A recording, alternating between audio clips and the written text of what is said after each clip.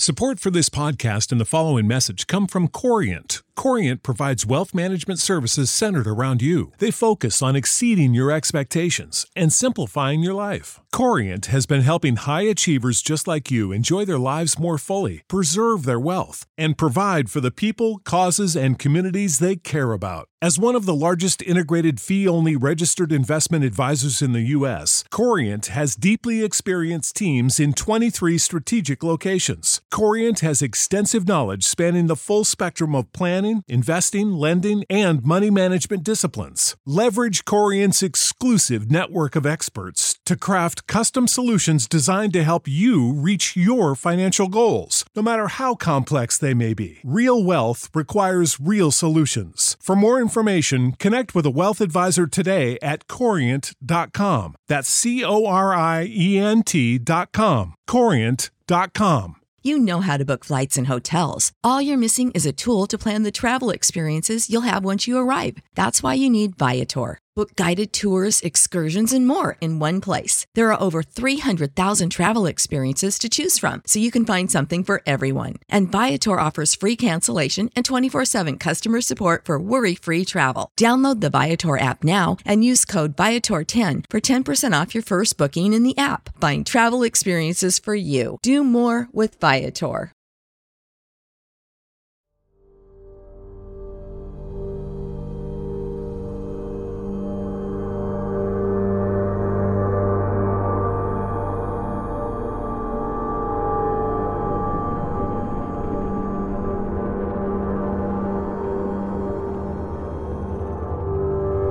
They claim that our eyes will just be created a slightly different from what they are when we talk these see things are not normal.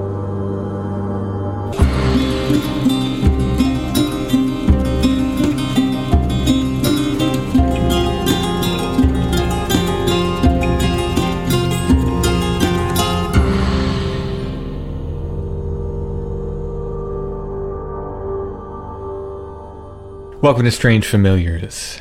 If you have a story you'd like to share with us about something paranormal, a cryptid like Bigfoot, a ghost, a UFO, you can email us, strangefamiliarspodcast@gmail.com.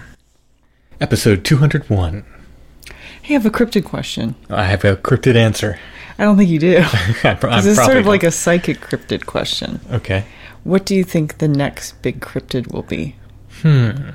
Like, because I feel like they all have a like sort of a distinct era. They do kind of each have their moment. Yeah. You know?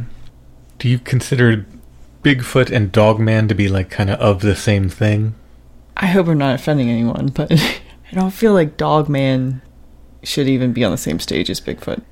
Well, me either. But what I'm saying is, Bigfoot kind of had its moment with like finding Bigfoot and the kind of pop cultural popularity there, and then it seemed like Dogman was like creeping up with a lot of like Dogman stories. But I don't feel like in popular culture Dogman has caught on the way Bigfoot has. No, nothing ever will. Yeah. I mean, but it did have its moment, and then I feel like Bigfoot overshadowed it again. I think we need an entirely new... A new cryptid. You want to make a call something in, or no, I do not want to call anything in. What is the I'll tell you what we can do. It's a good place to start. We're at episode 201. Okay. We can keep track of the cryptid stories we get over the next 100 episodes, and we'll see if there's a trend. Okay. My feeling is kind of like Bigfoot's always in style because it's always there in a sense. The same way ghosts are always... Yeah. Like people have been seeing ghosts for... Yeah, exactly. Now, of course, the same applies to werewolves and Dogman if they are indeed the same thing. But I mean, like, I feel like aliens had a real boom. Yeah. And then people just aren't as into aliens as they used to be. But, man, it is a little cyclical because Bigfoot had a boom before then, too. That's true. So maybe we'll get the aliens. Because, like, I feel like 70s Bigfoot, 80s and 90s aliens. And we're getting some, like, 90s nostalgia now, so maybe we'll get the aliens back. We're going to get Flannel Man back. Oh, it's Flannel Man. the 90s nostalgia. Flannel Man never leaves either. No, he never really does. He's eternal. On tonight's show, we will be talking about none of those things. Well, kind of grays, a little bit. Okay. We got grays. Grays are worked in there a little bit. We'll be talking with Barry, who has this really strange experience where his partner wakes him up and then immediately goes back to sleep. Oh, I can get behind that. Like, I'm going to check out of whatever's about to go on. Yeah, it wakes him up into this weirdness with these, bedroom invaders, or whatever you want to call it. But there's sort of a redemptive quality, I feel, to this story, where it, like, for all the fear and scariness, at the end it becomes a really positive incredible thing. Yeah, it's one of my favorite stories of recent times. Yeah, me too. As soon as I heard it, I was like, are you going to put that on next week? It's a fantastic story. Excellent story. As far as bedroom invader stories, this one's like really neat. It just has this neat twist. So. Well, I like the idea of them being sort of a conduit to maybe a more positive outcome than just being under the covers forever. Right. So we'll get to Barry in just a minute. Before we do that, I want to mention our friends at 90 Days to the Perfect Puppy. And all the puppies working on day 45 through 87. All about to become perfect. All puppies are perfect. 90 Days to the Perfect Puppy can help you and your puppy become perfect for each other. They have online sources, video lessons, a secret Facebook group where you can interact with other puppy owners. And of course, they have one-on-one options available as well. You can find them at sithappens.us. Look for the 90 Days to the Perfect Puppy link at the top of the page. 90 Days to the Perfect Puppy can help you understand how your dog thinks and apply proactive training methods. Whether you're having trouble with leash training or crate training, hyperactivity issues, if your puppy is chewing on furniture or shoes or other things your puppy shouldn't be chewing on, if you're having issues with barking, fear and nervousness, potty training, mouthing and biting, whatever issues you're having with your puppy, 90 Days to the Perfect Puppy can help you. They can teach you what to do, and also perhaps more importantly, they can teach you what not to do. Is that at sithappens.us? Yes, it is. Find 90 Days to the Perfect Puppy at sithappens.us. Look for the link at the top of the page. All right, let's get to our interview with Barry. He talks about this encounter with the bedroom invaders, or whatever they were that we talked about before. He also talks about some ghost encounters and some more besides. So let's go ahead and hear my talk with Barry.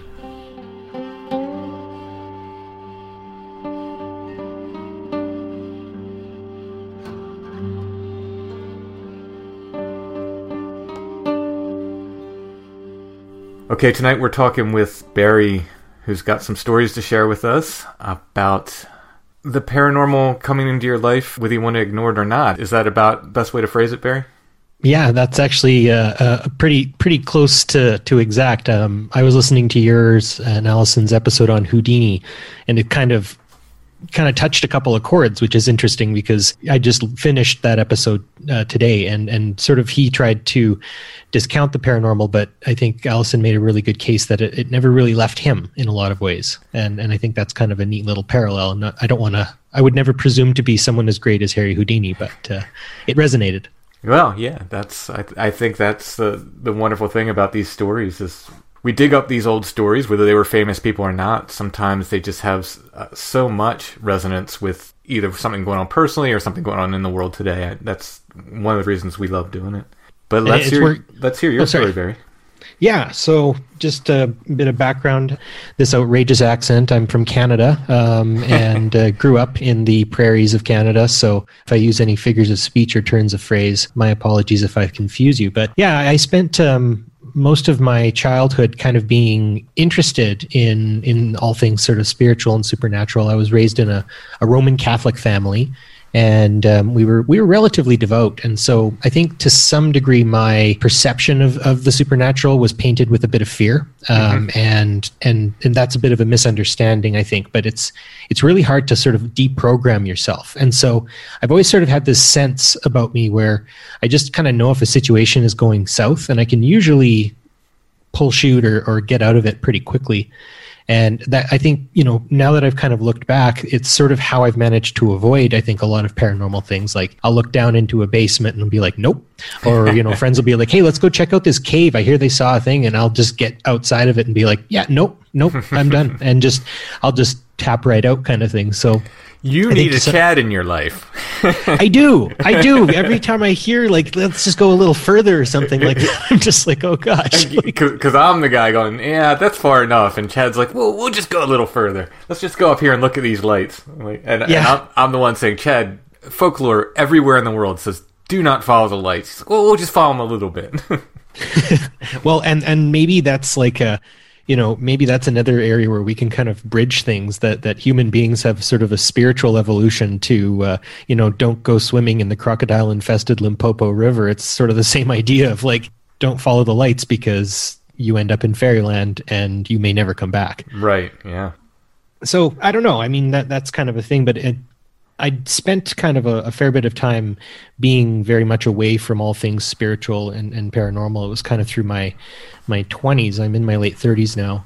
It was a process that kind of needed to happen, and it's not really that germane to what we're talking about. But needless to say, I spent probably a good 15 years just ignoring all things spiritual. I'd left the Roman Catholic Church, just kind of moved away from it all. And I don't really know what exactly compelled me back kind of thinking about it again. I've since kind of found a stable career and a stable life and maybe idle hands and stuff. I too podcast, but again, not anything to do with the paranormal. So my interest actually kind of came from listening to a couple of your shows, a couple of Soraya's shows. Shout out to him for that as well.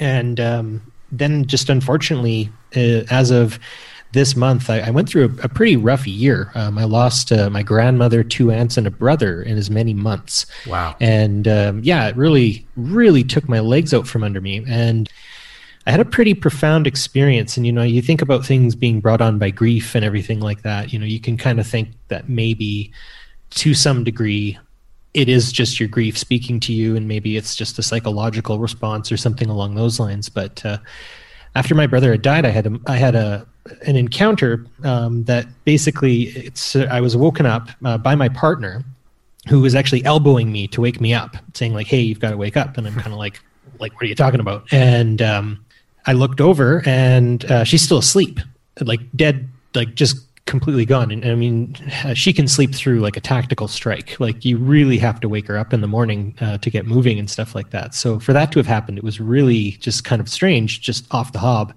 But then I had this sudden impression that, and this is weird, but maybe not, I just had this impression that there were like gray aliens in my bedroom, like with me. And I was very compelled to just leave, just get out of the room as fast as I possibly could. So I booked it out of there, and I abandoned my partner and my 2 dogs, which I feel kind of bad about, but I had to go. And so I went into the kitchen and I ended up just kind of free writing, and I had sort of a connection with my brother. The connection was pretty personal, and I don't have anything written down, and I'm not sure if I'm prepared to share it just yet to the entire world, but he definitely made contact in the best way he knew how, and it was very much sort of a primal thing. He had very severe cerebral palsy and epilepsy, so he couldn't walk or talk. So he spent most of his life sort of in a shell itself. But he died at 41, but from about 24 onward, he'd had severe bouts of pneumonia over and over again. And it was very rough on him, but he did flatline once or twice. And when he spent time, not here, he did come back a very different person, a lot more cheerful and everything like that. So that kind of was the experience that made me start thinking, like, what did I just see? What did I just experience? Am I able to even, comprehend what just happened, or is this just me crippled with grief? And I guess maybe the answer is yes to everything. But what kind of got me was I started talking with my mom, and she was like, well, finally, it's good something like this has happened to you. And I'm kind of like, well, what? And we started just kind of unloading all of these paranormal stories that I had just kind of forgotten or maybe kind of pressed out of my brain. And so it ended up sending me on a quest to reconnect with some old friends and ask them some questions about what they had experienced kind of with me. And yeah, it's been quite the thing. So what I want to do is maybe just record this in case I forget it again, if that makes sense. Yeah. Okay. So the genesis of this, or the beginning of this, we have to go back a little bit because it's kind of amazing here. So your partner wakes you up. Yeah. But when you wake up, she's asleep. She's gone, like out like a light. Wow. That is, so she was up just long enough to wake you up, essentially. Well, and here's the thing. She has a innate premonitory sense. And this is, again, like, Tim, this is how just bonkers spiritually lobotomized I am sometimes. We're driving one time to pick up some mail at the post office, and we're going through an intersection, and she goes, "Oh, look out, watch out for all the car parts." And I'm like, "What are you talking about? Like, I'm driving. There's a whole bunch of responsibility in front of me that I'm well aware of. There's nothing in front of us. It's nighttime, but I can still see the road." Mm-hmm. So we're going and nothing. And then on our way back, there's been a gigantic crash there. And so she sort of has these little premonitory things. And so when I actually told her about my brother, his name is Kent, by the way, she was saying, like, she's like, "I really wanted to tell you, but like, there's been a man standing in our living room for the last like 3 days, but I didn't want you to think I was crazy." Oh, wow. So she's got a very, very deep well, and I don't want to necessarily trample in areas that I'm not authorized to go. Sure. So this is a new twist on that thing we talk about where people wake up to these, bedroom invaders, nighttime invaders, whatever we call them, and they can't wake up their spouse or their partner next to them. This is kind of a new twist on that, where she woke up long enough to wake you up. Yeah. Like, "Hey, this is for you. You get up now. This is for you." And she goes back to sleep. Yeah. Yeah. No, it happened to me. So, like, when things happen to you, you can kind of rationalize it. But everyone I've told this story to, they're like, that's the craziest part. Like, the fact that she really was just sort of serving as a medium to wake me up. Right. You know? So when you have this impression that Greys are in the room with you, mm-hmm. Why? Have you had experiences with them before, or... The only thing I can think of is the year earlier, we'd actually seen some lights heading back from a triathlon. My partner is also a triathlete among her other talents, but we saw a light kind of sort of floating in the sky as we were driving on the highway, and it kind of dipped between some clouds and bobbed around, and it just didn't work for the way the light was. It didn't work for like drone height, and it clearly wasn't an airplane because it wasn't acting like an airplane. It was bobbing more than it was moving. And then it went behind a cloud, and then she asked, "Do you think we'll see it again?" And then I said, I hope so. And then lo and behold, within a few moments, poof, it comes back out again. So we just thought that was funny. And there was a point where she was like leaning over the driver's seat as I'm driving, trying to watch this thing. And she's like, "What? I don't want people to get the wrong idea." So she sat back up, and we just sort of ignored it, and it disappeared. So yeah, like that would be the only thing I could really think about.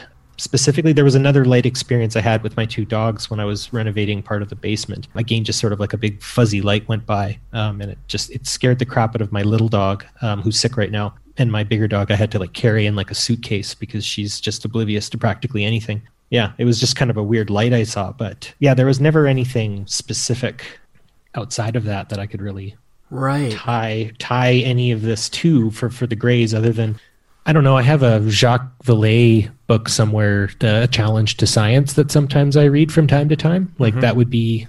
And I mean, like, I find aliens interesting. Like, don't get me wrong. I've recently been listening to a lot of stuff about aliens and the fact that, or not the fact, but the thought that this is all connected, mm-hmm. that none of this is specifically, these are not non-overlapping things. They are actually, I think you've kind of helped me work this out, that what we're dealing with is something beyond our dimension, beyond our understanding, beyond everything, and what it's after. I don't think we're ever going to really know. Yeah, certainly not fully. I don't think so. Wow.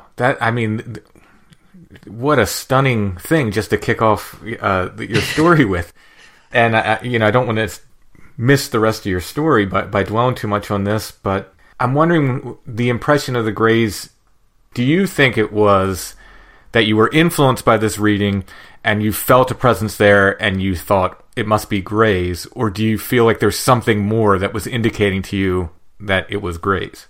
I'm a firm believer in the perception equals reality idea, that you can really kind of invent your reality. And so I think a lot of it must have to do with my cultural upbringing. I think whatever it is needs a bit of us to kind of fill the gaps. Like, it's like how they made dinosaurs in Jurassic Park, right? They used like the DNA of a frog to like make the dinosaur again, because there were holes in the DNA. I often think that, you know, if we're experiencing lights or we're seeing Bigfoot, we're closing a circuit for a short period of time, and our perception has to go into that. And so that's kind of what I've landed on, that this is purely, you know, the way it was able to convey to me, get the hell out of the room because someone needs to talk to you in the kitchen, you know, is kind of what I'm thinking, you know, because they didn't move, they didn't go anywhere. And to be frank, like when I was running past, and I was running, I didn't look. I wasn't interested in spending any time with them, because my only connection to people who have experienced greys typically are not pleasant stories. And right. I didn't want to spend any time with them. No, thanks. Well, I mean, maybe that's what it had to be to get you to move then, you know? Well, it got me moving. Yeah. And I guess, like, I'm sorry if my voice is wavering a bit, but yeah, like it takes me, every time I talk about this, actually, and the last time I talked about it, I was chatting with my mom. She's like, stop shaking. And I'm like, I just can't. And I have to say, like, when I got into the kitchen, it was my first verifiably definite experience of high strangeness. I can't say I haven't felt it before now that I kind of have this context, but I guess, like, you just kind of feel like there's static in the air, you know. It was amped. Everything was amped. And then Kent, I mean, he really just wanted to talk about Mom, to be honest. And then again, I can't go too much into that because it sort of delves into some family history and stuff. Sure, like that. Yeah. And without giving the personal details and so forth, did he come through in the form of like automatic writing, or did you hear a voice, or, you know? It was automatic writing. Yeah. Okay. He came right out of my left hand at astonishing rates. And so I scrawled it out, and now I'm realizing that, yeah, the papers, I think I left it at my mom's house, which is a ways away from here, because the other thing is like, I couldn't be near what he had written, because it was, I almost wonder if maybe at one point I might want to talk to someone who would know better about that sort of stuff, because, like, for lack of, I am such an amateur at all of this, but there's something kind of, and the word is maybe I'm using it wrong, but like Fortean, there's a Crowley-esque kind of feel to it. I mean, it feels like I don't know. It's spooky. Like, it's not normal writing. Like, he talks about being like weird colors and stuff. And so there were certain points where I was just kind of like, this isn't anything that I have any context for. So, like, it's really hard to know if maybe I was just scrambling and just writing whatever, or if maybe I'm dealing with something more. So the key is the way he presented himself to me was, it was kind of like the way he and I would communicate, because, like, so he had, due to his condition, like, he was hunched over quite a bit in his wheelchair and stuff like that. And so he had some pretty bad vision for a long time, and he had cataracts at a very young age. And it's just wear and tear, right? Like, it's kind of how it works if you're that severely disabled. Mm-hmm.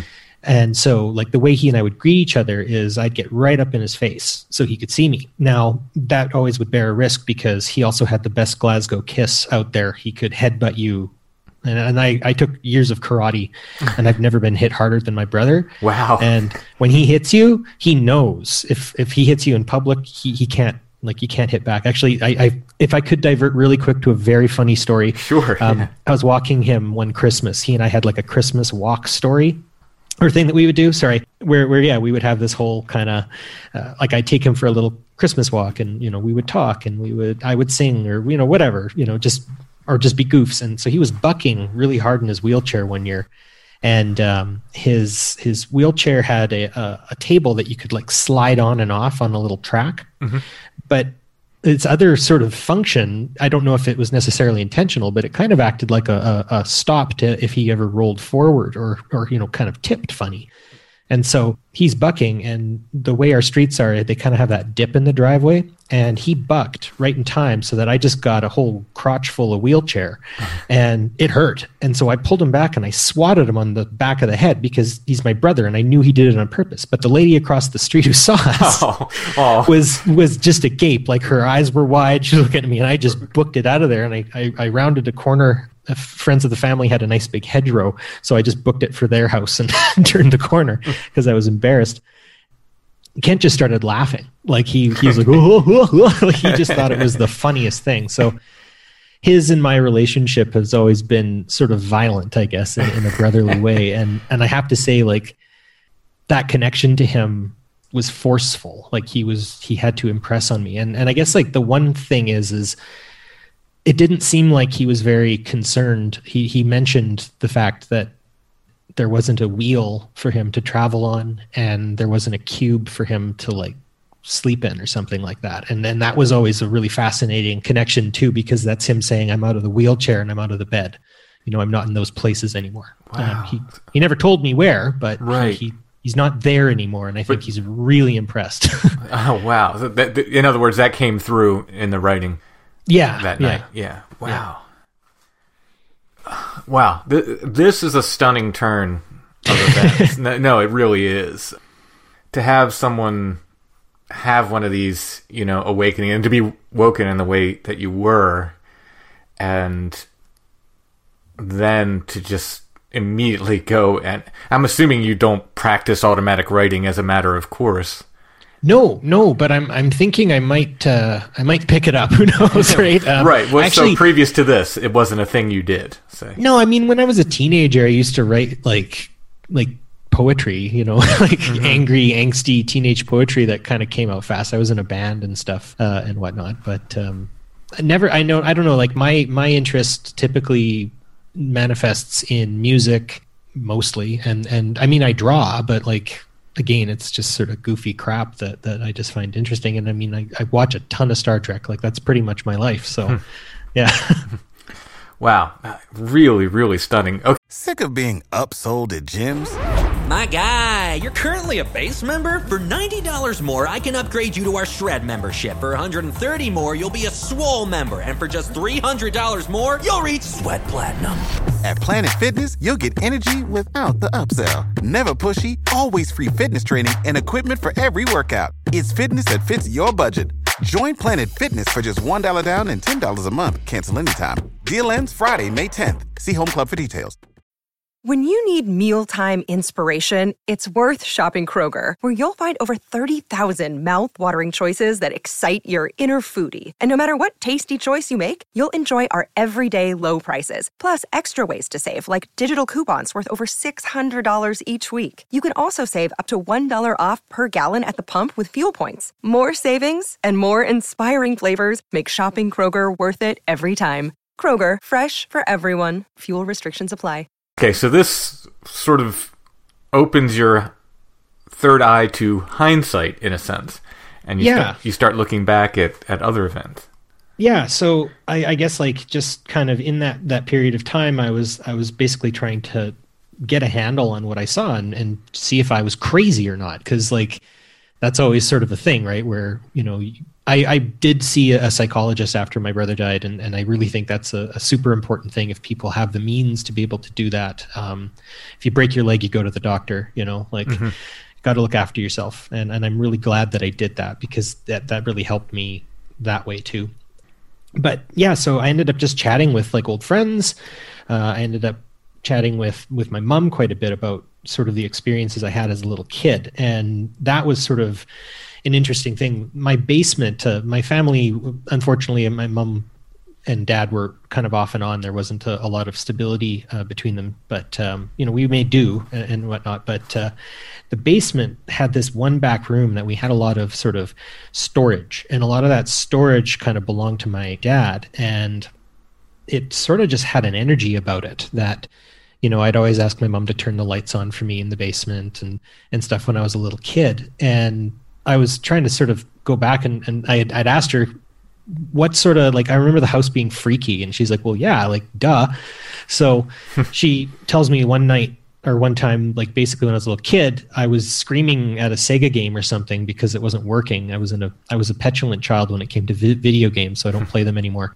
But apparently the laundry room door next to this kind of freaky room just opened on its own, and I was up the stairs before I touched the floor because I did not want to know what was on the other side of that. And so later in my life, I attributed that to maybe sort of like convection when the oven, or not, well, it's not the oven, when the furnace turns on.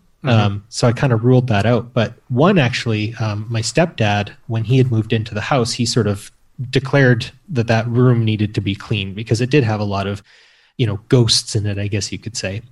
And so he told me to get a couple friends to come over and maybe we can, just, hand bomb everything out of there and just get it out of our lives. And so I was like, sure. So I had two of my friends come over, strapping young lads they were, and we all go down into the basement and the door is shut. And we noticed that the cable, like the television cable cord, has been just pinched like completely because the cable cord went through that room and then out of the house to the transformer and onward.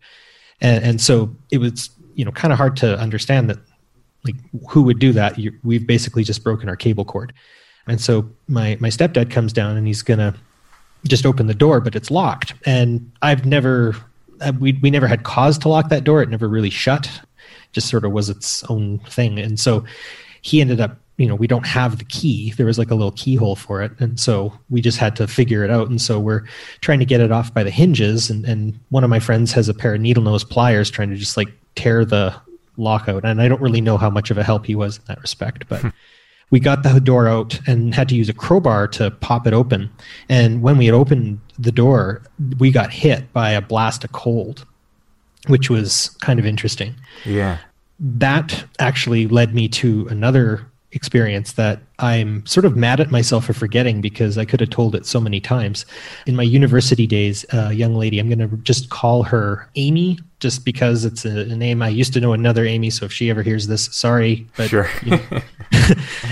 We're good. But anyway, I'm just using Amy because that's the name I used in our chat. I invited her over after some courting. We were going to have dinner and a movie at my house. And so we were downstairs after dinner and we're watching Superman Returns. And we're getting midway through, and the way the basement is set, that weird room that has since been completely cleaned right out is right behind us. So the couch is sort of to the back of it. And it's a good, like, what do you Americans would say, like maybe 7 or 8 feet to the, yeah, that's about 2.5 meters, I think. Anyway, sorry, metric system. Yeah, 2.5 meters, if you guys know what that is. I think that's about 7 or 8 feet. Yeah, somewhere in there. Somewhere in there. Anyway, so she's seeming a little bit not interested in anything, kind of a little agitated. So, I'm not really doing much. We're just watching the show, but I'm also now starting to feel a little bit uneasy. And so I looked over my shoulder and there was like a black mass just back there. It wasn't like there was no shape to it. It just seemed darker. And I turned to her and she's like, I'm not happy being down here. And I'm like, no, neither am I. Let's get out of here now. And so we end up going upstairs and we're just sort of waiting around. And I was like, well, I've got a TV, in my room, being some suave 20-something college kid, right? I've got a TV in my room. We can watch there or something. And she's like, okay, fine.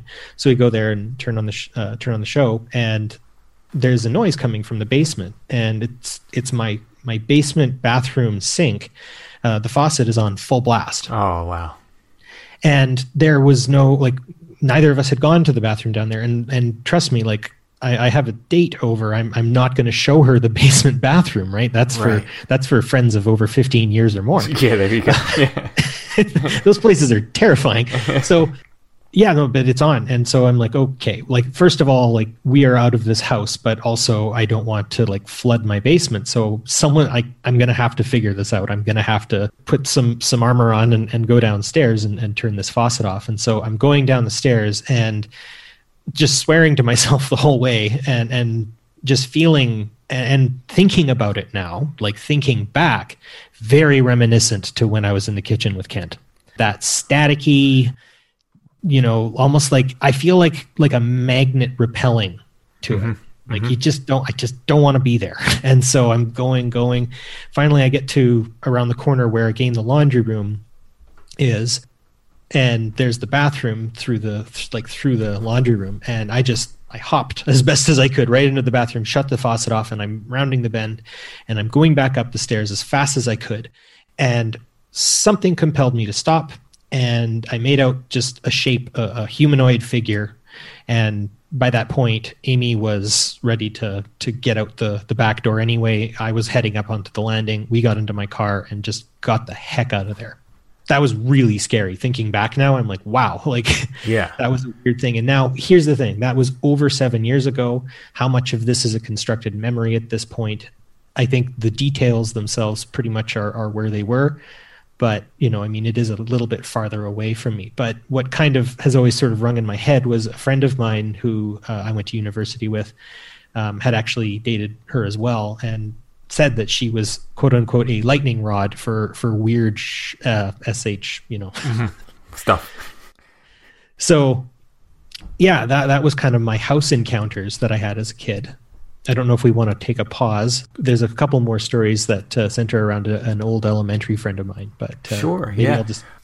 Yeah. So the black mass you saw was something was there. In other words, Yeah. It just seemed like there was a shadow there, like something had like a casted shadow, or just something that like when you're looking at a TV and then you turn and look away, you can see the blue glow, and there's just a darker spot, and it was in the doorway of that weird room that had a lot of very negative family history. Yeah.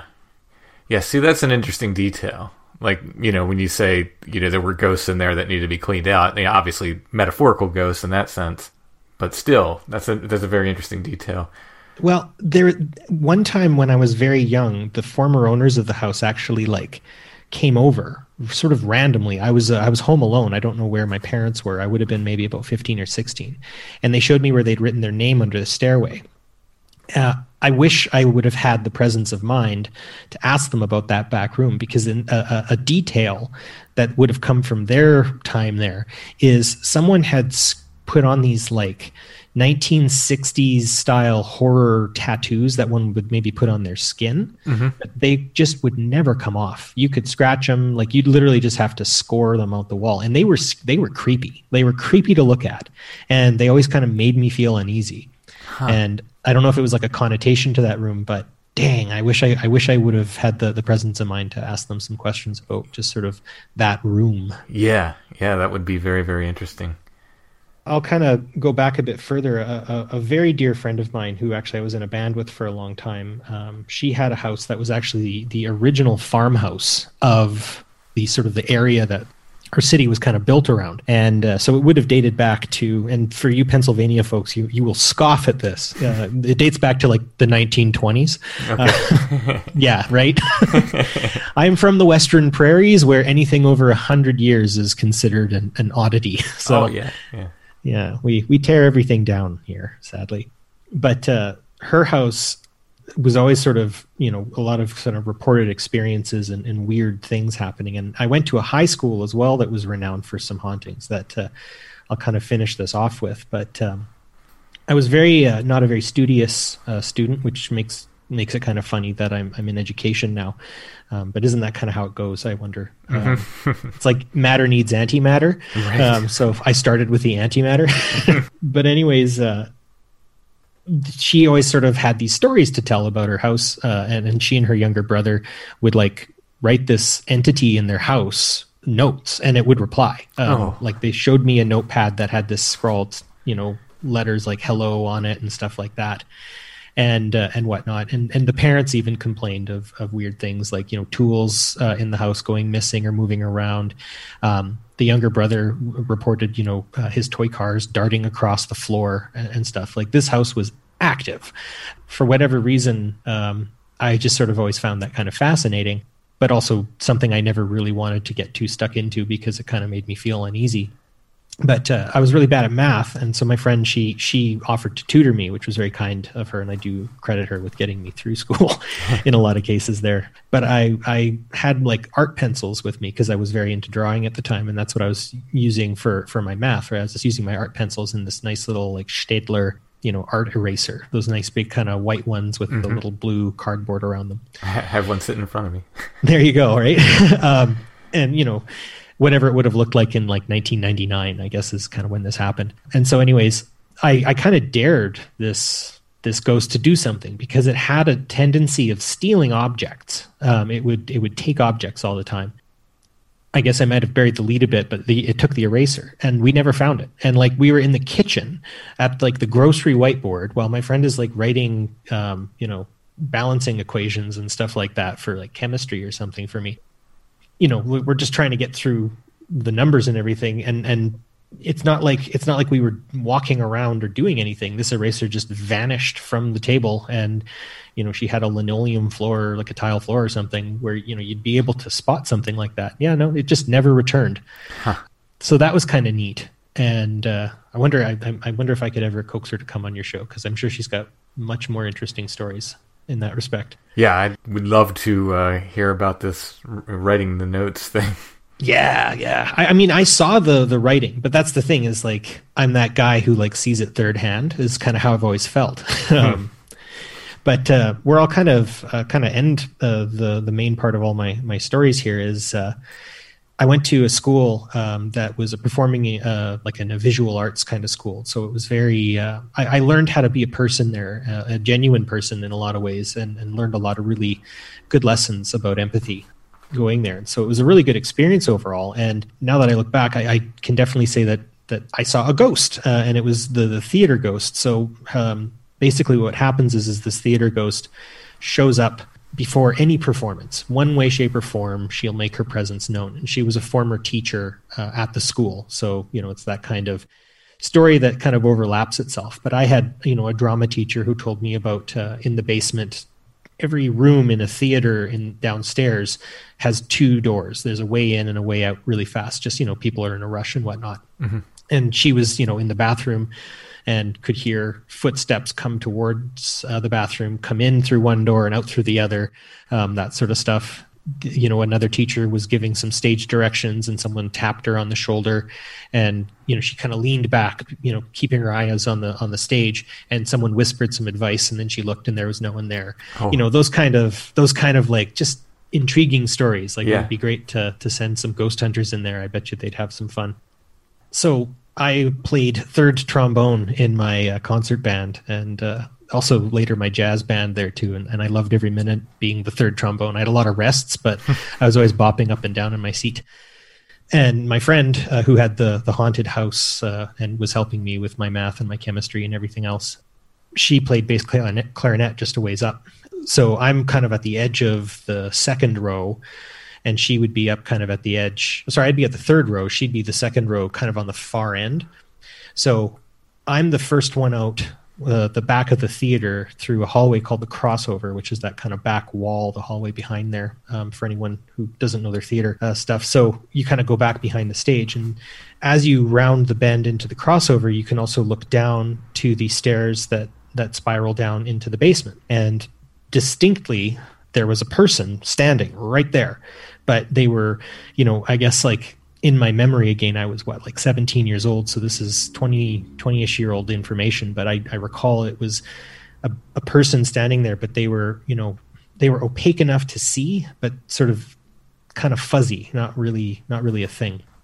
And so I turned and was kind of made no thought to it because I had to lead the line, and I kept going. And my friend ends up going through that same area, and she ends up breaking the line and runs up with bass clarinet in hand.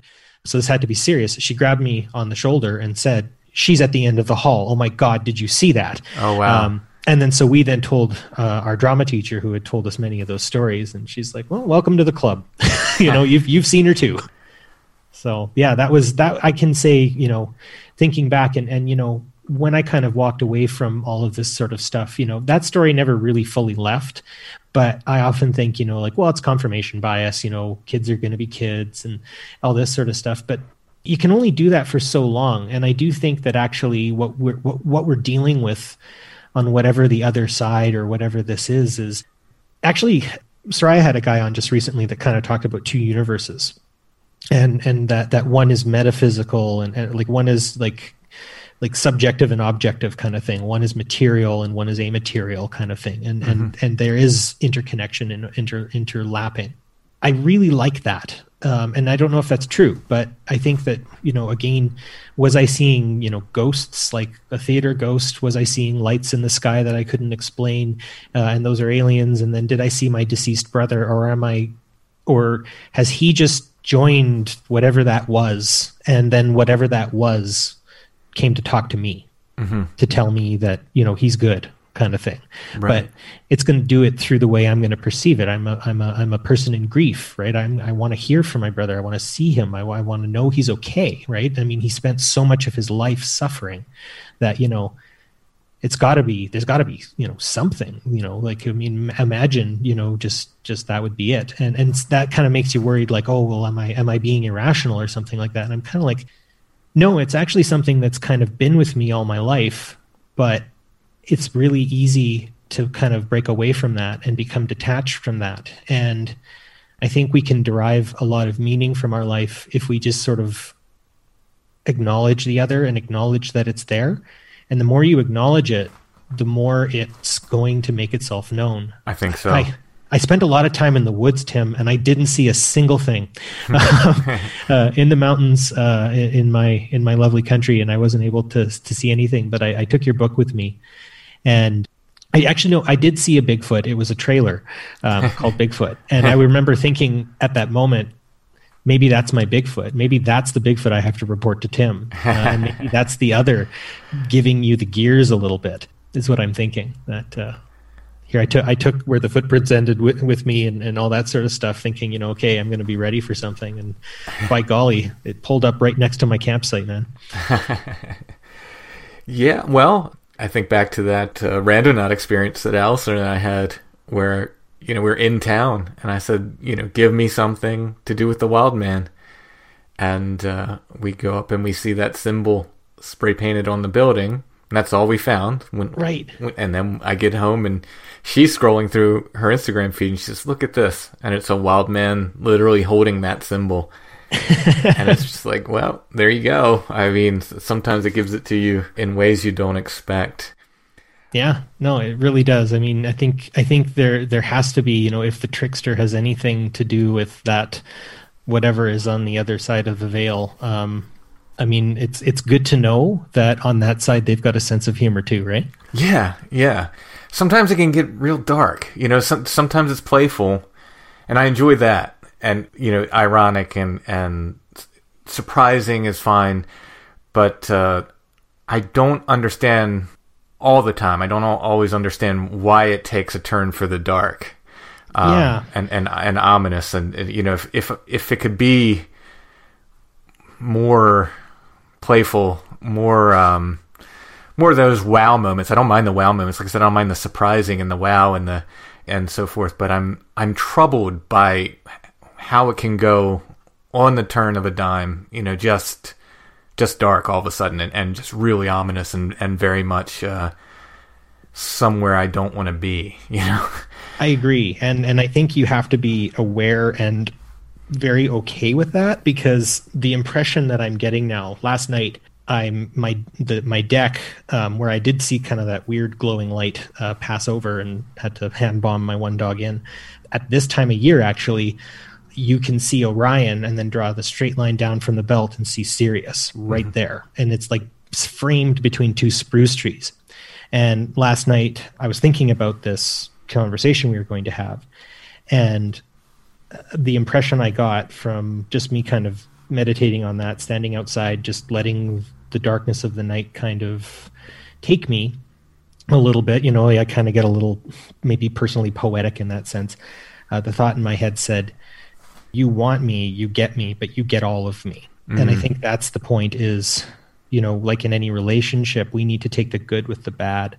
And I think that's what the big part is it can get dark, because I think so can we. I think we have so much darkness in us, and so much light in us, and it's a matter of balancing that. But you're right, Tim. It's never good when it starts getting freaky, because I think we're also dealing with things that are way beyond our ability to comprehend what their plans are for us, and that can get really scary. Yeah, that's the thing that gives me pause, and it's that not knowing when it's going to go that way. You know, to go back to the raccoon attack, which I probably talk about too much, but it was just stunning because it was so freaky. It was so freaky, and it felt so dark. Like, it wasn't just an animal attack. I am 1,000% certain of that. There was so much else woven into that. It just felt, again, you talk about that weird staticky feeling that it just felt oppressive, and like I couldn't shake it, and I couldn't shake it for a long time. And like I said before, I know, like, you know, I broke the rules, quote unquote, as far as folklore goes. Yeah. But still, that was, you know, I could have used a lesson, maybe not so hard.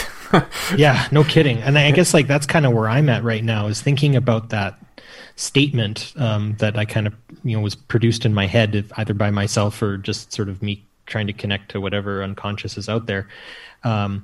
You know, like, I've kind of researched a little bit of tarot to kind of get an understanding for it. And I've, you know, kind of popped into a few more, you know, podcasts and stuff and whatnot. But I'm just sort of realizing that whatever medium you choose to use with it, you need to be protected. You need to be safe. You know, it's like you dive with an oxygen tank, you jump with a parachute, you hike with bear spray, where I'm from at least. You just do those sorts of things. And so I think that's my next kind of goal, is to find ways to better be in control if I'm to commune with whatever's out there. I'm actually been fascinated by just the stories from people who you speak to all the time. Every single person who I've listened to has had a really interesting story to tell, and it's helped me better understand my own. I wouldn't have been able to do it without hearing all of those other stories. That's certainly one of the reasons we do it. And the biggest help for me was probably after talking to Brother Richard, actually, and him just saying, like, to vastly paraphrase, I'm sure he said it much more eloquently than I will, but basically, if you go out afraid and thinking you're going to get darkness, you're kind of putting that out there, and not that it's necessarily going to happen then, but you sort of put yourself in that headspace. And since that point, I will say that things have been different. Like, 'cause I just approach things differently when I'm out there. I don't go out there so much with the expectation of, you know, dark things will happen. And things have been better. Let's say that when we go out on that stuff. But I am still aware at any time. It's like there's that just nagging feeling like things can go south. When Chad and I we did our solstice hike and we were on the top of that mountain, and it takes a long time up and a long time down. It's very, very rocky. It's almost like rock climbing in places. You know, it's very, very slow going. Yeah. And we're up on top of that. You know, it's midnight, and all of a sudden here come the weird lights. And the realization that, like, we're not getting out of here fast. if we got to go, you know, it's a long time getting down. In for a penny, in for a pound now, right? Yeah, so my heart just sinks a little bit. Just, okay, lights I can handle. I can deal with lights. I've seen the lights before. Let's just, you know, make sure or hope that it doesn't get any worse. So you and I handle the paranormal. It sounds like I handle pre-flight instructions, and just before I embark on a roller coaster ride. Okay, I'm going to go through a few things here. I'm going to feel a few feelings. I think so, yeah. Anymore, it's just, you know, and it honestly, it depends on the night. Some nights I'm gung-ho. Some nights I'm like, let's go for it. And other nights I'm just like, I'm just not feeling it tonight. But it's literally my job now, so yeah, got to push through that. Your opening story reminds me of a wonderful quote, which I never get right. It was Whitley Strieber's wife, Anne, who at some point was talking about the gray phenomenon, and she wrote something that said, basically, again, I'm paraphrasing, I'm not sure what this is, but it has something to do with death.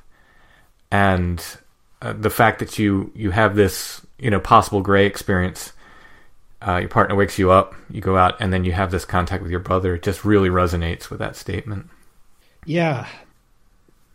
I mean, I associate Greys with a lot of kind of, I mean, they fit folklore so well too, right? Like as kind of the fairy folk, or even kind of as Pan itself, right? The as far as I understand, and correct me anyone if I'm wrong, but yeah, the idea of life and death does kind of come up, and that's something that I was sort of kind of wondering if there was some sort of harbinger. Are they harbingers of bad things? Are they harbingers of death? I've also heard that they can represent sort of a shamanic experience, and I by no means think that would be correct. So I would say in this case, I think that's maybe probably the best explanation for them I've heard so far. is that they were just there to kind of be the machinery to get me to my brother. Yeah. Well, I had nothing good to say about them until my most recent experience, which I think that was on a patron show. I talked about it, but they were very almost silly. I mean, I was almost laughing at them, and it was a very different experience. And I thought, well, if that's what you're going to give me, I'll take that. You know, I don't like the idea of them, you know, controlling me in any sense. And this, they were just there, and they were just sort of doing almost like a ritual dance or something. Weird. They're like the I guess the impression that I got from them was very invasive. They're very invasive. They're very like I didn't have to look to know they were there, I guess.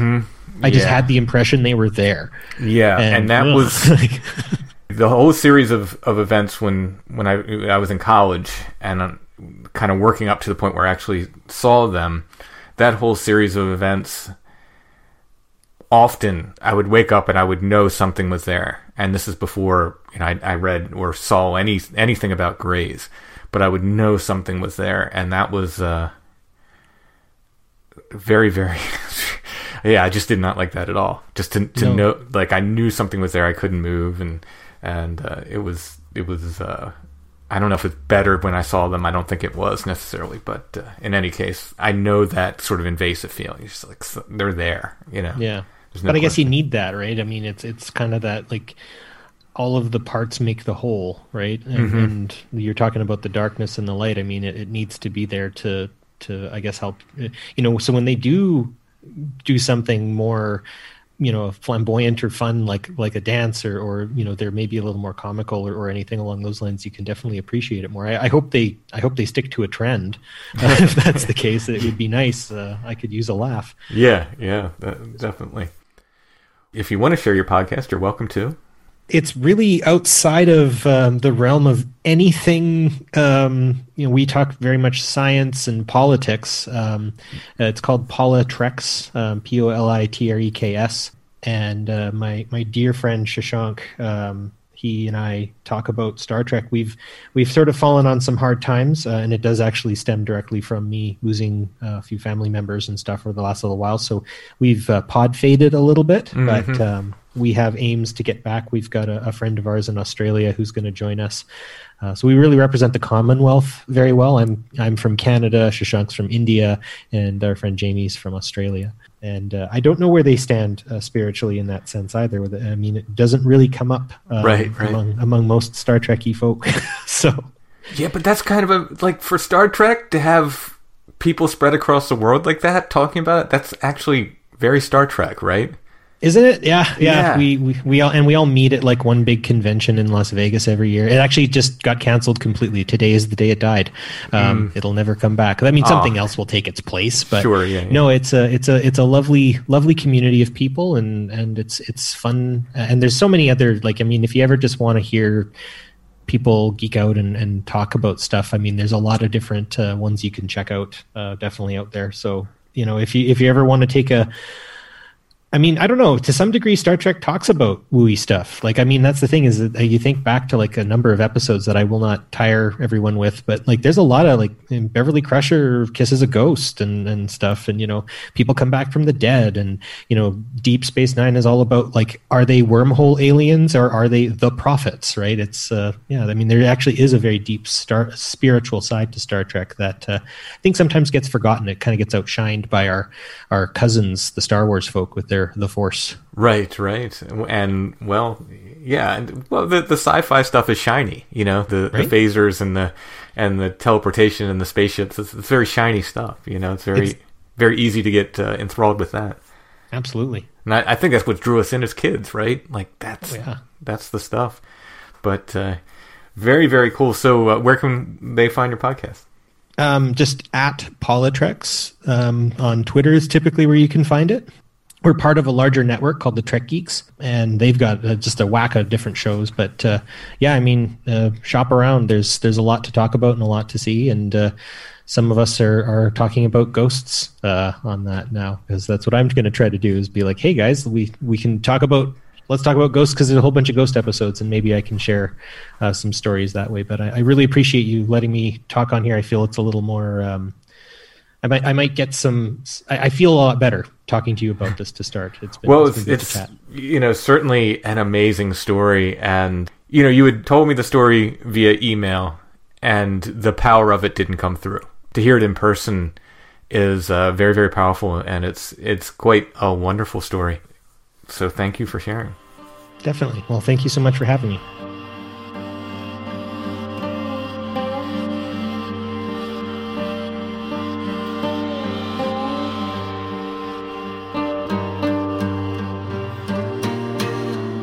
There are now 61 patron episodes. If you sign up to become our patron, you get 61 episodes right away. And those are full episodes of Strange Familiars. We do at least one more every month for our patrons. So there'll be more patron episodes all the time. Patreon.com/strangefamiliars. You can sign up for a monthly rate. You can sign up for a year. And there are all different levels there with different kinds of things. T-shirts, stickers, pins, and more.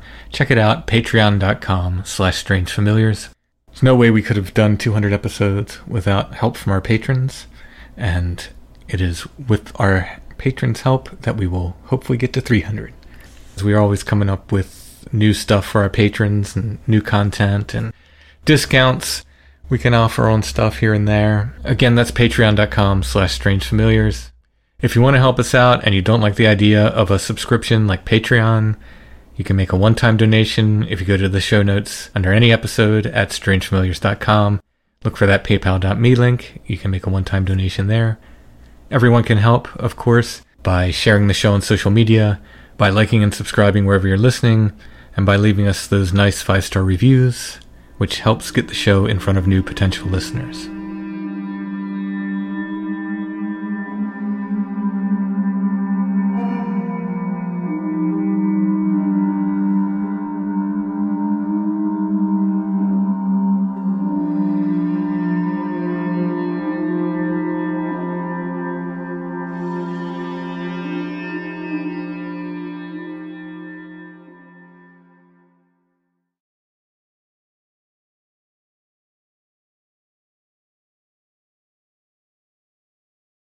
I know what this is.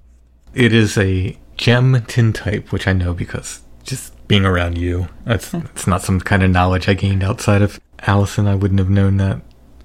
I've heard you talk about things being like 8th plate.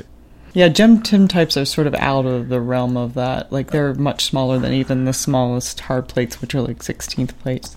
So these are just tiny. I mean, that's why they call them gem. They're just tiny, tiny, tiny little photographs that would have been perfect to set inside of jewelry or just to have a more convenient, tiny-sized photo. I find them incredibly charming. Just anything tiny is cool. And these, I mean, it's less than an inch. They're usually like about 3/4 by a quarter or so. Mm-hmm. This one is housed in a CDV, so sort of like a calling card sized mat. So the overall effect is that it's a little bit larger, but the actual picture is quite small. And this is of a little boy, which I thought might be appropriate for this week's episode. And he has a little embossed laurel wreath design around the mat that surrounds him. This would have been Civil War era, so there's always sort of the potential mourning and memorial component of these pictures. Well, he's dead now. Yeah, pretty much everyone I've ever featured on the show is dead now. Yeah, he would have been born probably late 1850s or early 1860s, so yeah. I mean, we talk about these antique photos every week, but think about that. Like, sometimes I have to, like, sit back. Well, yeah, like, I'm holding something that's 150 years old. And like, an image of what this person looked like. Yeah, 140 years old or something. Yeah. It's pretty amazing. Photo of the week, Gem Tintype Boy. In the show notes, you can see an image of that. You can click on that. It should take you to our Etsy shop, where you can purchase this and other photos of the week. Also in our Etsy shop, of course, is my new art book, Apparitions. Still have copies of that. Makes a great Christmas present. For a certain kind of person. Hey, if you're listening to this show, I think it makes a great Christmas. Yeah, I think it would make a good Christmas present. There's also original artwork in there. There's copies of my other books, some of my music and so forth. Strange Familiars t-shirts with the Awoken Tree logo on them. It's Etsy shop name, Lost Grave. There's links in the show notes. If you type in Strange Familiars, our stuff should come up. Speaking of t-shirts, TeePublic stuff is on sale again. Oh, they're gearing up. I think it's every Wednesday through Friday in November.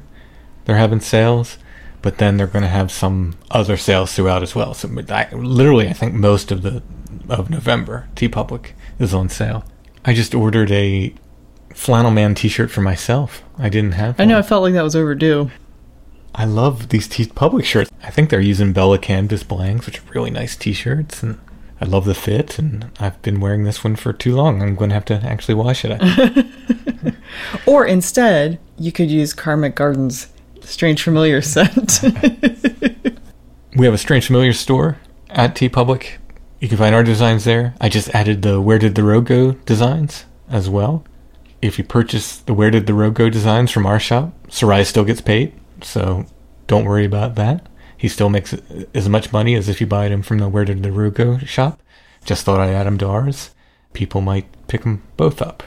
I think most of the designs, the Where Did the Road Go designs, are mine anyway. Jeff Ritzman did some great designs too. I added them all to the Strange Familiar shop on TeePublic. If you just type in Strange Familiars, our shop should come up. There's also links in the show notes, of course, to our TeePublic shop. And before we go, I want to mention our friends at Karmic Garden. Etsy.com/shop/Karmic Garden. And if you look up Strange Familiars, their Strange Familiar soap comes up now too. Yes, it's a spectral blue. Yes, I'm not sure if they've added the blue soap or not, but future Strange Familiar soaps should be blue. Trusted remedies made from Mother Nature, soaps, scented sanitizers, natural cleaners, candles, beard balm, and more. Check them out. That's Karmic Garden, Etsy.com/shop/Karmic Garden. That's everything for now. We'll be back soon with another episode of Strange Familiars.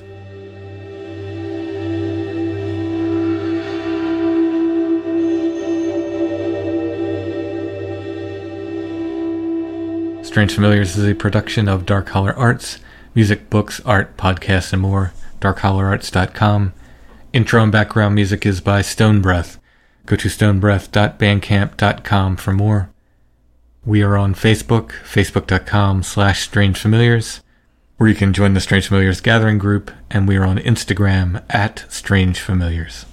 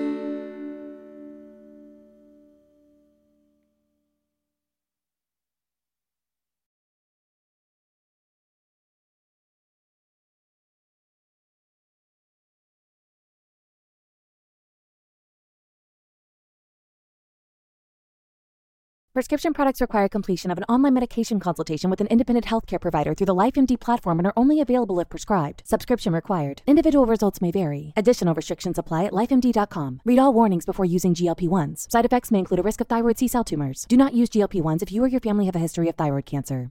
If you've struggled for years to lose weight and have given up hope, did you know you can now access GLP-1 prescription medications through LifeMD? LifeMD is now offering eligible patients online access to GLP-1s, the breakthrough prescription medication that can help you lose body fat and weight. Listen to what people are saying. Probably the easiest thing I've ever done. The medication comes in the mail, and it's very easy to use. I've been able to live my normal lifestyle, and I've lost 20 pounds already, and I've never felt better. It changed my life. And here's the best part. Your insurance may cover 100% of the cost of your medication. So go to TryLifeMD.com to have your eligibility checked right now. Get started today at TryLifeMD.com. That's TryLifeMD.com. When you need mealtime inspiration, it's worth shopping Kroger, where you'll find over 30,000 mouth-watering choices that excite your inner foodie. And no matter what tasty choice you make, you'll enjoy our everyday low prices, plus extra ways to save, like digital coupons worth over $600 each week. You can also save up to $1 off per gallon at the pump with fuel points. More savings and more inspiring flavors make shopping Kroger worth it every time. Kroger, fresh for everyone. Fuel restrictions apply.